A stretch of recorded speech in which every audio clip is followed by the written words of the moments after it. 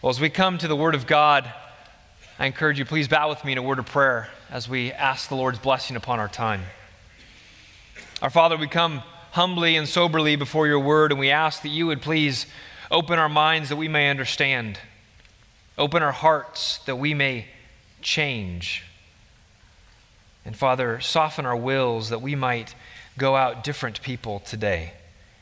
May your truth speak to us in a way that only you can enact.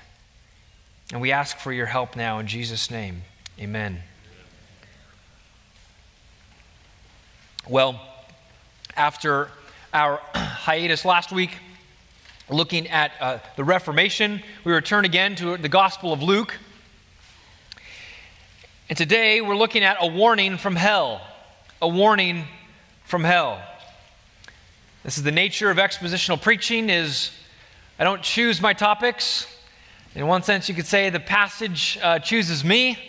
As we go through the book, the next passage is what we are presented with. And this week, in Luke 16, we're presented with a passage on hell.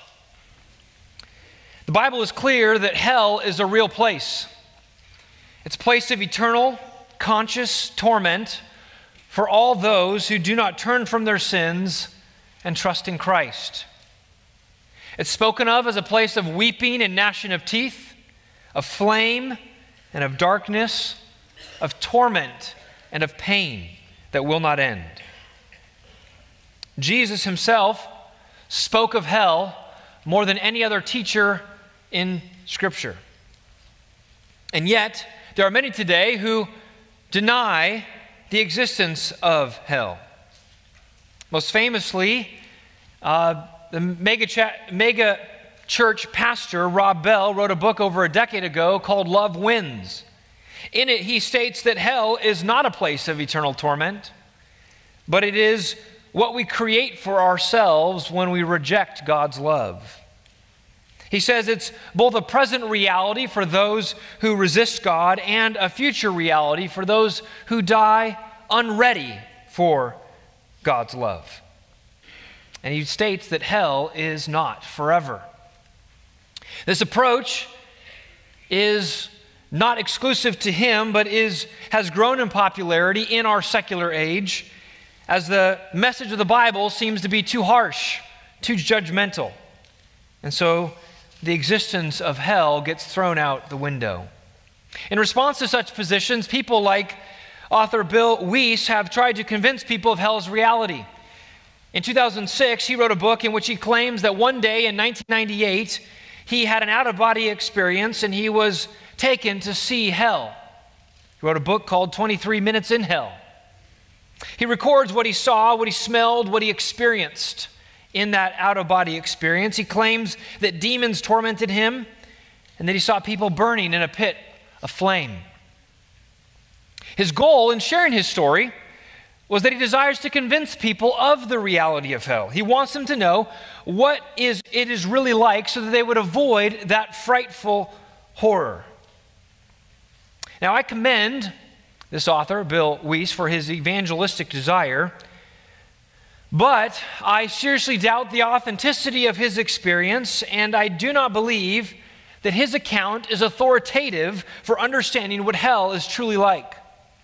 The reason for this is quite simple. The Bible is sufficient for understanding all things regarding heaven and hell. We don't need someone to visit hell to know that it's real. Of course, we don't need someone to visit heaven to know it's real either. We only need God's authoritative and sufficient word. In addition to this, as we'll see in our text, such phenomenological experiences do not convert people. They do not have the power to convince the unsaved mind of the realities beyond death. Our passage today is infinitely more authoritative about the realities of hell than anyone's supposed experience. And so if you haven't turned there already, I invite you to turn to Luke chapter 16 as we will look at a parable that Jesus tells here in Luke 16. This passage gives us a warning from hell itself. And it comes at the end of a chapter where Jesus has been teaching on money and riches. However, he's not just been saying, hey, you need to spend your money differently, although he does say that. But he says the way that you spend your money reveals your ultimate allegiance. It reveals who you ultimately love, who you ultimately serve, who you ultimately are devoted to. The way you're looking at your bank and your pocketbook will reveal where and whom you worship.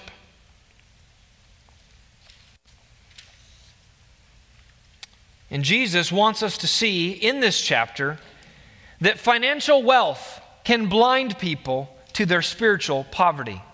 Financial wealth can blind people to their spiritual poverty.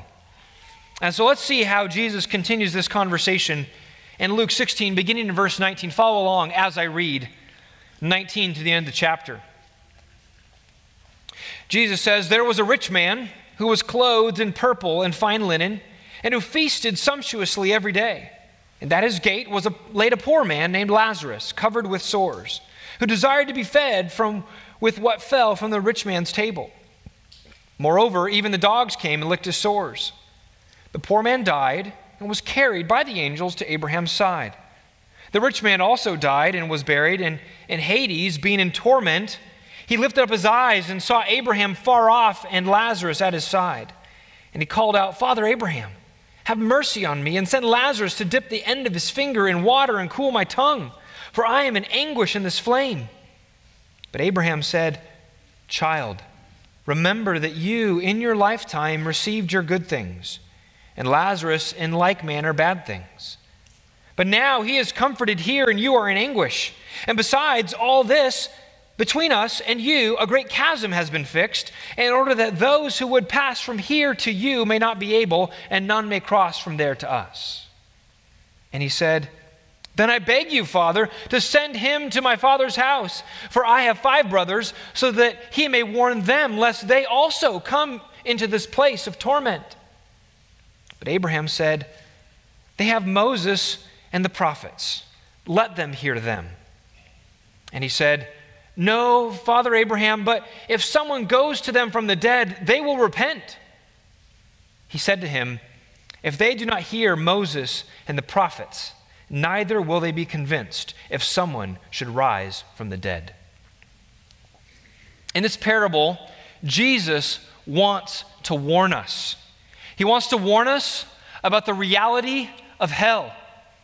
And he does this so that we would repent before it's too late. We must see the reality of hell and turn from our sin before it's too late.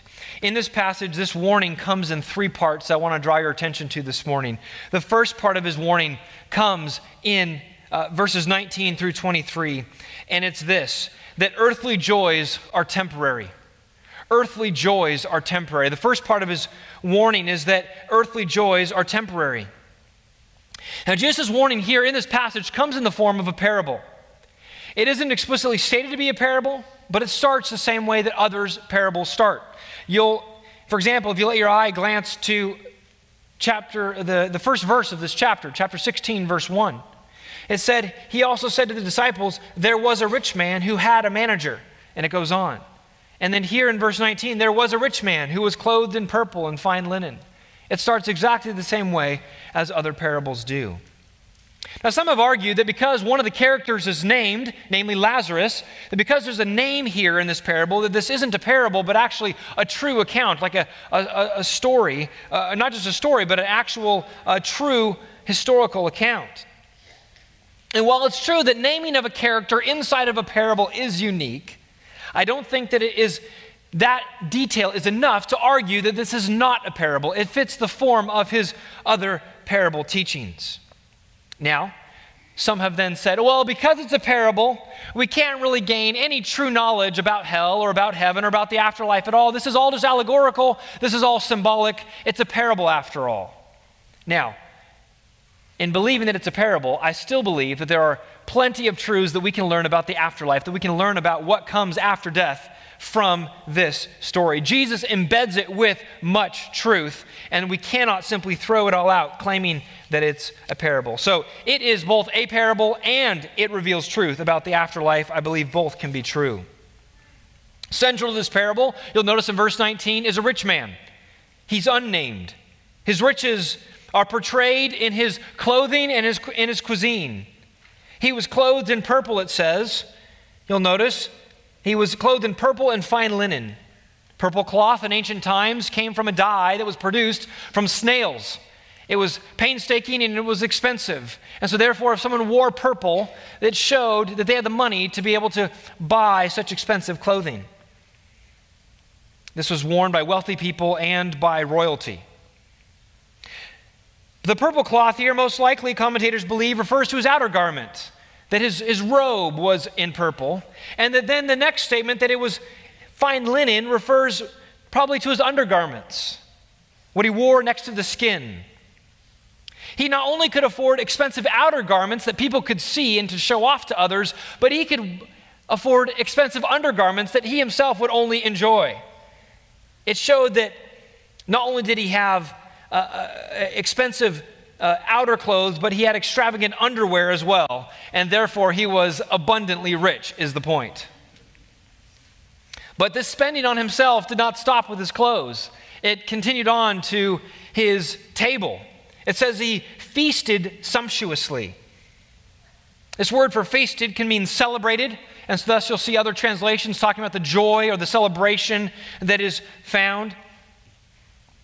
It describes the fact that he would show off when it came to parties. There was nothing that he would hold back. He would bring it all out for these when he would fill his table. He lived and he celebrated with great ostentation. He lived and rejoiced luxuriously, and he wanted everyone to see it. And so we get the picture of this unnamed wealthy man who lived in comfort and ease. There was no desire of his that was not fulfilled. There was no want that he had that was ever denied. If he wanted it, he could get it, and he enjoyed it. But then in verse 20, we're introduced to another man. Look at it with me. It says, at his gate, that's the rich man's gate, was laid a poor man named Lazarus, covered with sores. We're told his name is Lazarus. He's a poor man. The name Lazarus, you could say, why is he named? Why is he even named at all? And why is his name Lazarus? Now, let me just say, this is not referring to any other Lazaruses that are mentioned in the Bible. This is a man exclusive to this story in this parable. It comes from the variation of an Old Testament name of Eliezer, which means, the name means dependent on God. Therefore, in the very naming of this man, Lazarus, Jesus is communicating this man was so poor, he had no one that he could depend on, no one that could help him. He was exclusively dependent on the Lord. Everyone else had abandoned him. He's identified as a poor man, which means that he had no means by which to sustain his life. He was indeed in the lowest class of society, forced to beg for his existence. I believe that he was probably crippled at some level, even though the text doesn't explicitly say that. He's at some level disabled and not able to walk himself. Notice that he was laid at the gate of the rich man. He didn't walk there. He didn't place himself there. He was laid there. He could have been laid there every day. He could have been laid there once and just lived there. In addition to this, I want you to note that he was laid at the gate of the rich man. The word for gate here is used exclusively of palaces, of mansions, and of cities. This was a big, extravagant gate. This was not just a little garden gate that went into a little courtyard or something. This was a huge gate. It gives the picture that this rich man lived in a mansion. Again, talking about his wealth. But in addition to possibly being crippled, or at least not able to move himself, this man Lazarus is covered with sores, you'll notice. These are open lesions or abscesses that he has all over his body. In verse 21, notice it says that the dogs came and licked those sores. These were not household dogs. Ancients did not keep dogs as pets as we do. These were wild dogs, maybe similar to the wild coyotes that we see around here, picking up trash and were considered unclean. And so as these dogs came and licked upon this man, he was seen as even more so ceremonially unclean.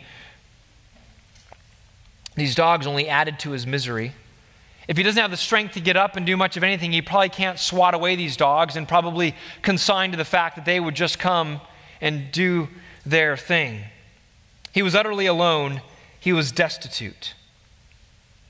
And his grave situation is further demonstrated by his hunger. Notice what his desire is in verse 21. He desired to be fed from what fell from the rich man's table. He is not even asking for a piece of the meal. He's asking for the leftovers. He's asking for the crumbs, the things that the dogs typically would pick up. He's saying, could you sweep that off the floor and at least bring that to me so I can have some sort of food? The text doesn't say that he received a scrap of it. I think the implication is that the rich man did not give anything to this poor man. He desired to have it. That desire was never met. And so as each day went by, he received no food and his strength evaporated. And so the picture Jesus is painting here, let's see this. We have this great mansion, this huge house full of riches that are just showing off to the world and all around. And yet, if you're careful not to miss, as you go into that huge mansion, as you're wowed, there's a man off to the side whose life is ebbing away from him, who's simply asking that he could be fed, that he could have something from this man's table. And so the contrast could not be greater. Believe we're supposed to see that this rich man is unmoved. He's unconcerned for the man wasting away at his doorstep. In fact, he may have been annoyed by Lazarus, that the sight of him at his gate made the gate uncomely. This rich man seemed to be in full joy as he feasted, only concerned for himself. His riches that he had made him say to himself, similar to the rich fool in Luke chapter 12, "Soul, you have ample goods laid up for many years. Relax, eat, drink, be merry. You got it covered. You got everything you need. You're good to go." And so the rich man, from the world's perspective, had reached the pinnacle of human happiness. No desire denied him. He had everything money could buy. Lazarus, on the other hand, had absolutely nothing. He was completely destitute. He was unable to move himself or provide for himself. He was bankrupt of money, of relationships, and of hope. He had hit rock bottom, as the world defines it. And so the distance between the social and economic status of the two could not have been farther apart. But that all changes in verse 22. Look at verse 22 with me. It says, "The poor man died and was carried by the angels to Abraham's side, and the rich man also died and was buried." And so in life, we have the distance between the two men. Now, verse 22, both men die. We don't know if they died simultaneously. We don't know if there's a time gap between the two, but the point is that they both died. And friends, this is a reminder that death is the end of every person. There is no one that can escape death. Whether you have great riches or you have none, death comes to every person. Unless the Lord returns to first rapture us, each of us has an appointment with the grave. And this is a truth that every single human being must reckon with. But notice that once the grave comes, once death comes, that's not the end. Life doesn't cease to exist. There's people today that would just think that once death comes, we're annihilated and we just poof, we disappear. There's no more memory of us. We no longer exist. But the Bible doesn't teach that truth, friends. There is what is called an afterlife. There is life beyond the grave. We continue to exist even if the condition that we have is different. And so Jesus simply says that the poor man first died and was carried by the angels to Abraham's side, or Abraham's bosom, as some translations have it. Angels, we know through the Bible, are God's messengers. They do his bidding. And so if they're carrying Lazarus, then it means that they, as God's messengers, are going to retrieve God's man, bringing him to Abraham's side, bringing him to heaven. God wanted special care taken with his servant Lazarus. Abraham, you'll remember, was the original patriarch of Israel. He was set aside from all the nations of the earth, Genesis chapter 12. And so he was chosen that from his family, all the families of the earth would be blessed. And so to speak of Abraham's side, or Abraham's bosom, or Abraham's embrace, refers in a rather Jewish way to speak about the place of the righteous, the place where the righteous go. And so there, they would go and enjoyed close fellowship with the great and righteous man, Abraham. And so Lazarus went to the place where the righteous go after they die. We know from other parts of Scripture we call heaven. But we must make one point here, and that is that this Lazarus did not go to heaven simply because he was poor. This is not to say that all those who are financially poor are instantly get a ticket to heaven. We have to conclude from this passage, as well as from other parts of Scripture, that this man was a righteous man as well, that he, in his destitution, in his poverty, that he trusted in the Lord, that he believed, as his name states, that he was dependent upon the Lord. As always, faith is what saves, not certain circumstances or certain deeds. The rich man, we're told, also dies. He died and was buried. The buried is a unique detail to the rich man's account. He was buried, and then he finds himself, verse 23, in Hades. In Hades. Hades is a place that translates the Old Testament word Sheol or Sheol, and it refers to the place of the dead, as we then, and it could refer in the Old Testament to both the place of the dead for the righteous and the unrighteous. As we come to the New Testament, it's used exclusively of the place of the unrighteous. This is the place where the wicked will suffer for their sins. And that's exactly what we see here. Verse 23, and in Hades, notice, being in torment. Being in torment. He's in torment, in great pain. I believe this torment is both physical. He feels the pain through his nerves. And it's also psychological. There's great weights and burdens and regrets that sit upon his mind and his heart. And he's in anguish. He suddenly wakes up in this place of anguish. He's died, he's buried, and then he wakes up and instantly the pain comes flashing in. The anguish and the torment. And he's seeking to get his bearings. And it says, verse 23, he lifted up his eyes and saw Abraham far off and Lazarus at his side. He looks around him and he happens to see Abraham and Lazarus. He can see that Lazarus is in a place of blessing, in a place that's opposite of his. And the indication is that it says it's far off. The distance between them is great. And so I believe that in the first part of this, the warning that Jesus gives here is to give his audience in the first century and to give us today the warning that earthly joys are temporary. They do not last. There will come a time in which those will come to an end, and we must reckon with how we have lived. You'll remember that the Pharisees are one of the primary audiences of this parable. He has just spoken to them and of them in the verses just previous. And the Pharisees believed that their riches, it says in verse 14 that they were lovers of money.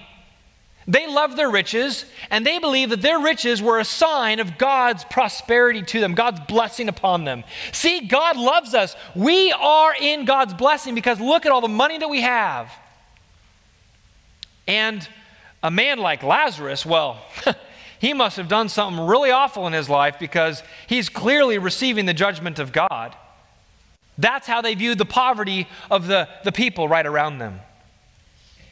And so as they heard this story, they would have been shocked. They would have been shocked to hear that the rich man went to hell and the poor man went to heaven, because they thought the riches indicated something else. But Jesus directly confronts their thinking in this parable. He wasn't attacking people for simply having money, but he was making clear that those who love money and those who serve money in an idolatrous sort of way will ultimately be cast into hell for the rejection of the Lord God. He's pointing to the fact that behind the love of money, behind the way using money to serve oneself, shows an idolatry that is ultimately damning. Jesus said in verse 13 that no one can serve two masters. You can't say to love God and serve God and also love and serve money.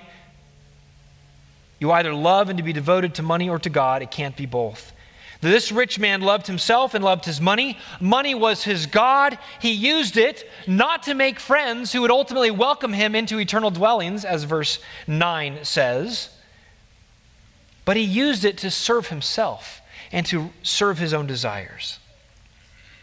And this rich man found out that to devote one's life to such a God, lowercase g, is to ultimately be disappointed.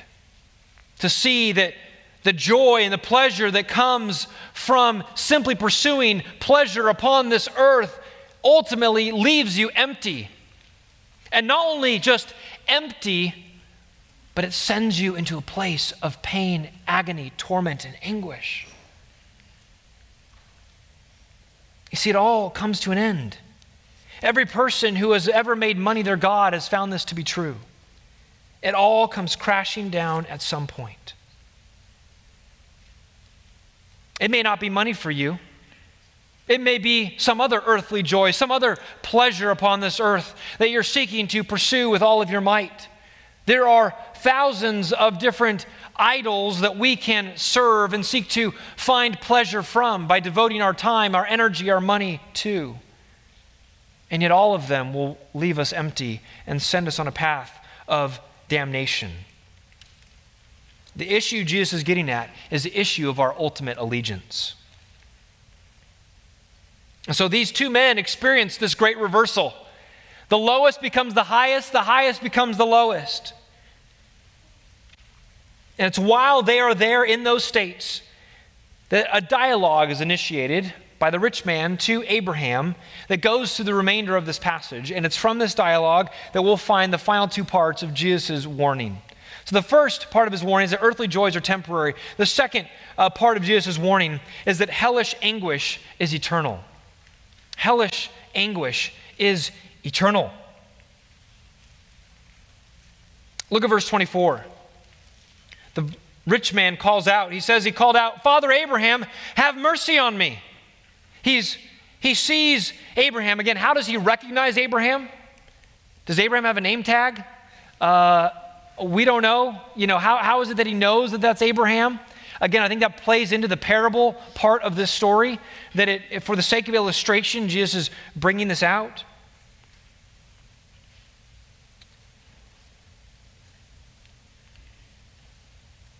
Now, there's also no other indications in Scripture that those in heaven and those in hell will be able to have conversation. This, again, I think is for the sake of the story, sake of the parable, to teach a point. But I don't believe that from this we can draw the fact that while we're in heaven one day, we're going to be able to have conversations with people that are in hell and vice versa. He's doing this to help us learn something from the dialogue. And we first hear the rich man ask mercy from Abraham, calling him father. He calls him father. Why? Because he recognizes that as a Jew, Abraham is the father of the Jewish nation. He's appealing in one sense to his heritage. Listen, I'm on the right side, Father Abraham. Can't you help me? I'm a Jew just like you are. I was born and bred. I'm of the right heritage. I should be able to receive your mercy. But notice that his spiritual heritage doesn't help him in this moment. He asks for mercy, and what does he specifically ask for? Look at verse 24. Send Lazarus to dip the end of his finger in water and cool my tongue, for I am in anguish in this flame. He wants Lazarus to be his messenger boy. Could you, that guy that you just like brought up there, could you do something? Could you have him do something for me? I need to be served. And I'm just wondering if you could, send him. He's my lackey, and I just wondered if you could kind of send him over to go do that and bring that to me. It'd really help me out.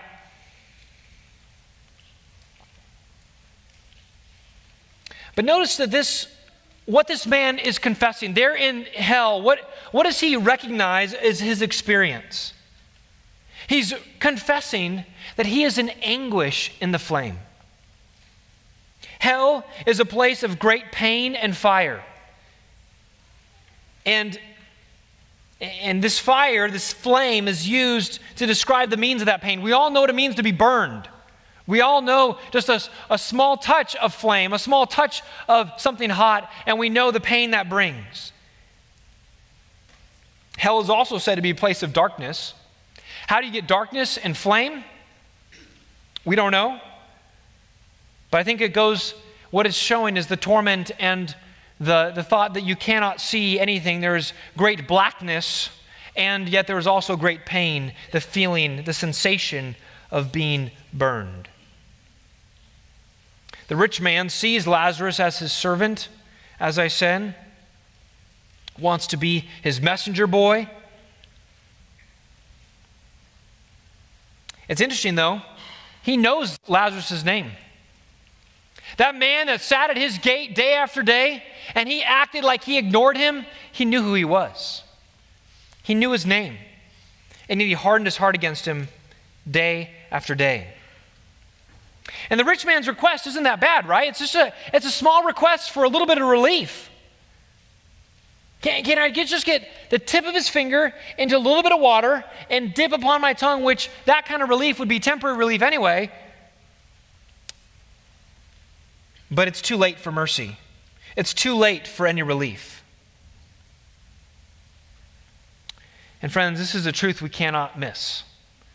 That there will come a day for those who have rejected the Lord that will be too late. There is great mercy that is offered now, mercy that is available, mercy wide and free, that is not restricted. But there is a day in which that door for mercy will close, and mercy will no longer be available. It's available to all who come to Christ by faith now. But after death, the door to mercy is closed, shut, and there are no second chances then. And so what are the consequences of refusing to trust in Christ and receive his mercy now? It's torment forever. Some say, I can't wait to go to hell because that's where all my friends are going. And we're going to have a great party, all of us bad people. Ha! Friends, don't be duped by such cavalier joking. It is instantaneous, eternal torment. In verse 25, Abraham responds to this request and responds to the rich man by making it clear that his fate is sealed and there's nothing that can be done about it. Look at it, verse 25. But Abraham said, "Child, remember that you in your lifetime received your good things, and Lazarus in like manner bad things, but now he is comforted here, and you are in anguish." Notice first Abraham's kind word to this man. He calls him child. Even though he's speaking from heaven to a man in hell, there is not even condemnation in his words. There's almost a gentleness, a term of endearment, child. Abraham's not being sadistic. You burn, you fool. No, he says, child, do you remember? Do you remember what you did in your life and what Lazarus' life was like? In other words, Abraham here tells the rich man that he is reaping what he sowed. He had received all the good things in his life, and he did not consider the poor man in his midst. However, and moreover, he did not care about God. He didn't care about God's word. He didn't care about obeying God's commandments. Because the Lord had instructed Israel to care for the needy, and he had completely rejected that. Abraham's response here illustrates what Jesus said in Luke chapter 6, verses 20 and 24. where he said, "Blessed are you who are poor, for yours is the kingdom of God. But woe to you who are rich, for you have received your consolation."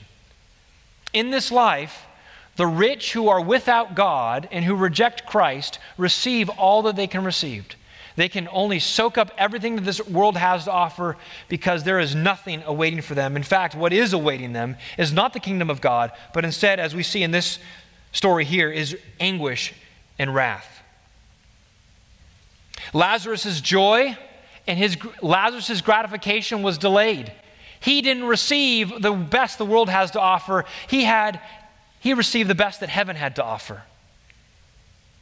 He had to endure a lifetime of pain, but now he enjoys everlasting joy. The rich man, on the other hand, pursued an indulgent life of physical pleasure, and now he experiences unceasing anguish. As we noted, it's both a physical and a psychological pain. Just think of all the difficulties and pains and sufferings that we experience in this life. Rabid thirst, aching hunger, fear and dread, guilt and shame. All these things that sits upon the hearts of those who are in anguish in hell, who have refused to humble their hearts in this life.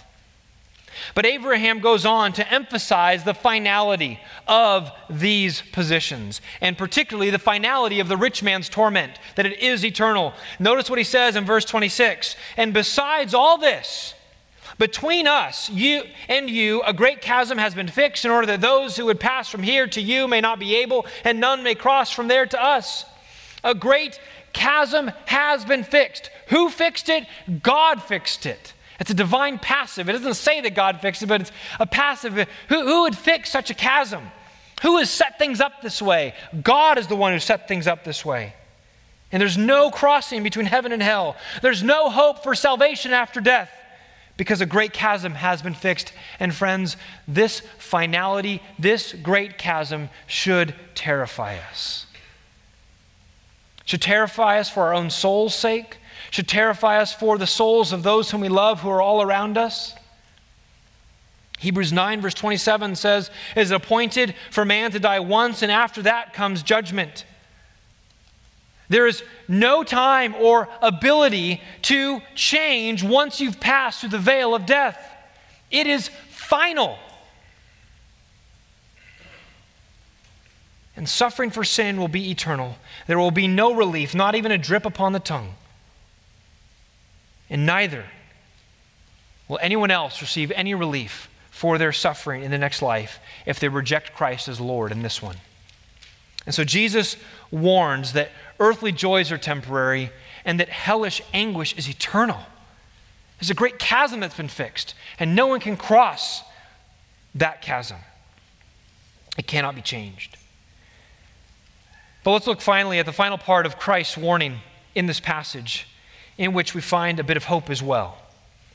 The final piece of warning is that eternal salvation is available. Eternal salvation is available in verses 27 through 31.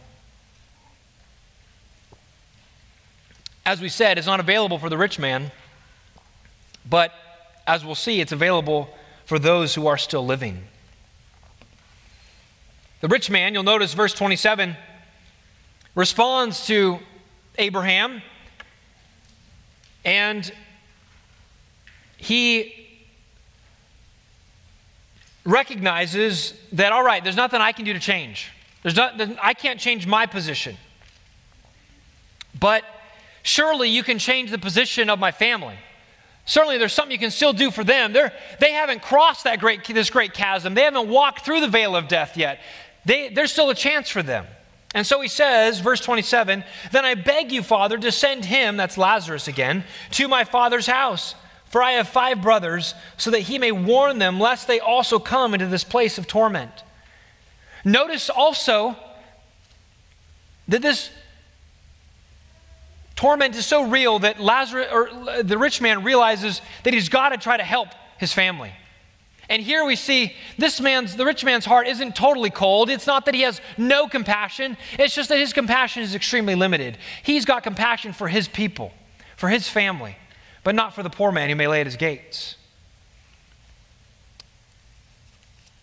He recognizes there's no hope for him. There's a bit of tragedy here. Okay, I get you. There's nothing that can happen for me.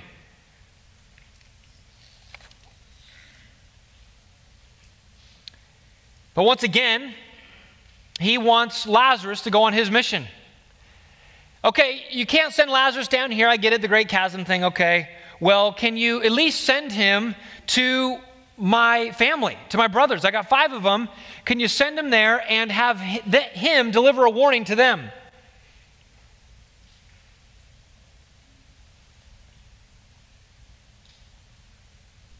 Now, in a couple verses, he's going to mention a resurrection.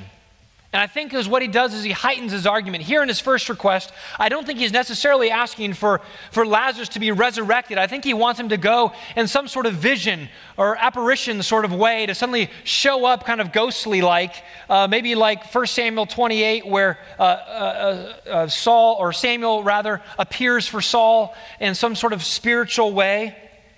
We at least have him show up and deliver a message. He doesn't want his family to follow in his footsteps. He doesn't want them to experience what he is experiencing. And I believe that this illustrates somewhat of the regret that is found in every person who is in hell. They will recognize that they missed the opportunity. They will recognize that there's no longer a chance for them.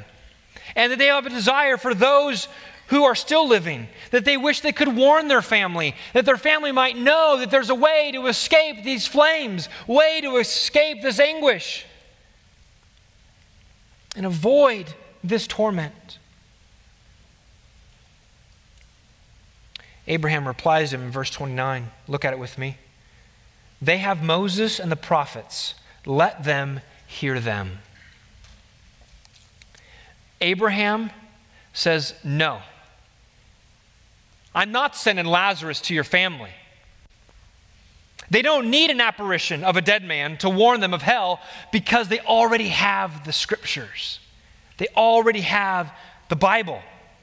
They have Moses and the prophets, Abraham says. This refers as a reference to the Old Testament, the scriptures that were available at that time. In the scriptures, they're told how to live.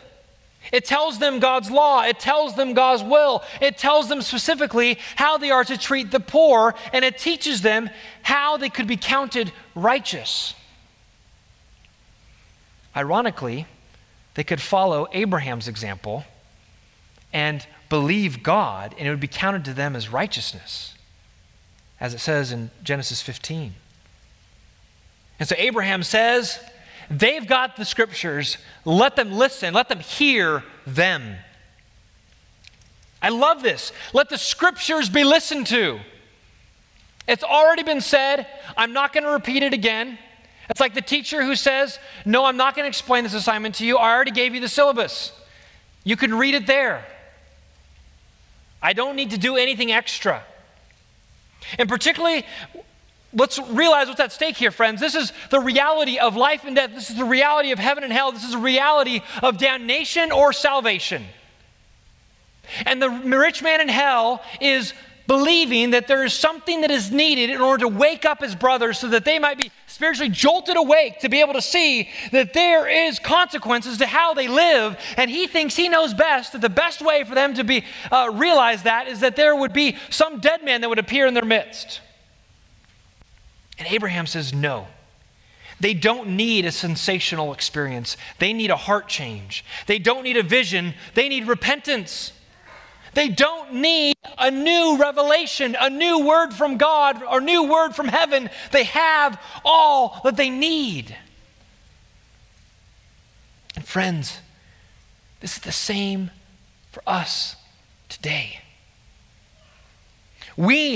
This rich man couldn't deliver a warning to his family, but he can deliver a warning to us today. His words speak from the flames of hell to us today, that there is indeed anguish there for all those who refuse Christ. And how do we know about Christ? How do we know of his way? How do we know we can be right and we can be saved? We know it through the scriptures. Friends, the Bible, that is ubiquitous, we can find on every platform, the most printed book of all time. We have the Word of God for us today. There is hope for salvation that is available to every single sinner who is alive and well today. The hope for salvation is found in the Word. We don't need to look anywhere else. People don't need some sort of paranormal experience, some sort of supernatural event other than regeneration. The point that Jesus wants us to get from Abraham's words is that hell can be avoided for everyone who hears his words, and that means for us today by simply obeying and following the Scriptures. God's word is sufficient for salvation. So the rich man hears this word, and he says, okay. Jesus says, let them listen to Moses and the prophets. And the rich man goes, Moses and the prophets? No way, man. I had Moses and the prophets, and look where I am. That didn't help me. That wasn't enough for me. And it's not going to be enough for my brothers either. If you want to really convince them to live righteously, my family's going to need something else. They're going to need something more powerful than the Bible. They're going to need something more powerful than than God's revelation. And so he says, look at verse 30, "No, Father Abraham, but if someone goes to them from the dead, they will repent." Think of the audacity of this rich man. He's speaking to the patriarch of Israel, and in the course of this parable, he's really acting as the voice of God, Abraham is. He's representing the voice of truth, the voice of God, and he says to him, No, Father Abraham, I disagree with you. Even though I'm down here in hell receiving the wrath of God, even though you're up there in heaven enjoying God's presence, you are wrong. If someone were to be raised from the dead, then they would repent. Here we see this man has no belief in the sufficiency of the Scriptures. He believes the Bible is not enough to bring to salvation, for warning of the wrath to come. He thinks a sensational experience is what they need. And even though God has chosen His Word to be the warning to humanity, this man thinks he knows better than God. And before we condemn him too much, can't we sympathize a little bit with his desire? Can't we realize that in our own desire to see family members, friends, and those whom we love come to faith, that we can tend to think, listen, I've been given them the Word of God. They know it, but they're still not awakened. And so we can think that an extra something could really wow them, could really open the gates of their heart, that they could really submit to Jesus if someone showed up from the dead, maybe. I think we can relate to this rich man's reasoning at some level. But Abraham finishes with a definitive statement in verse 31. He says, if they do not hear Moses and the prophets, neither will they be convinced if someone should rise from the dead. With one statement, Jesus, through the voice of Abraham in this story, simultaneously affirms the absolute sufficiency of Scripture and the absolute stubbornness of the will of man.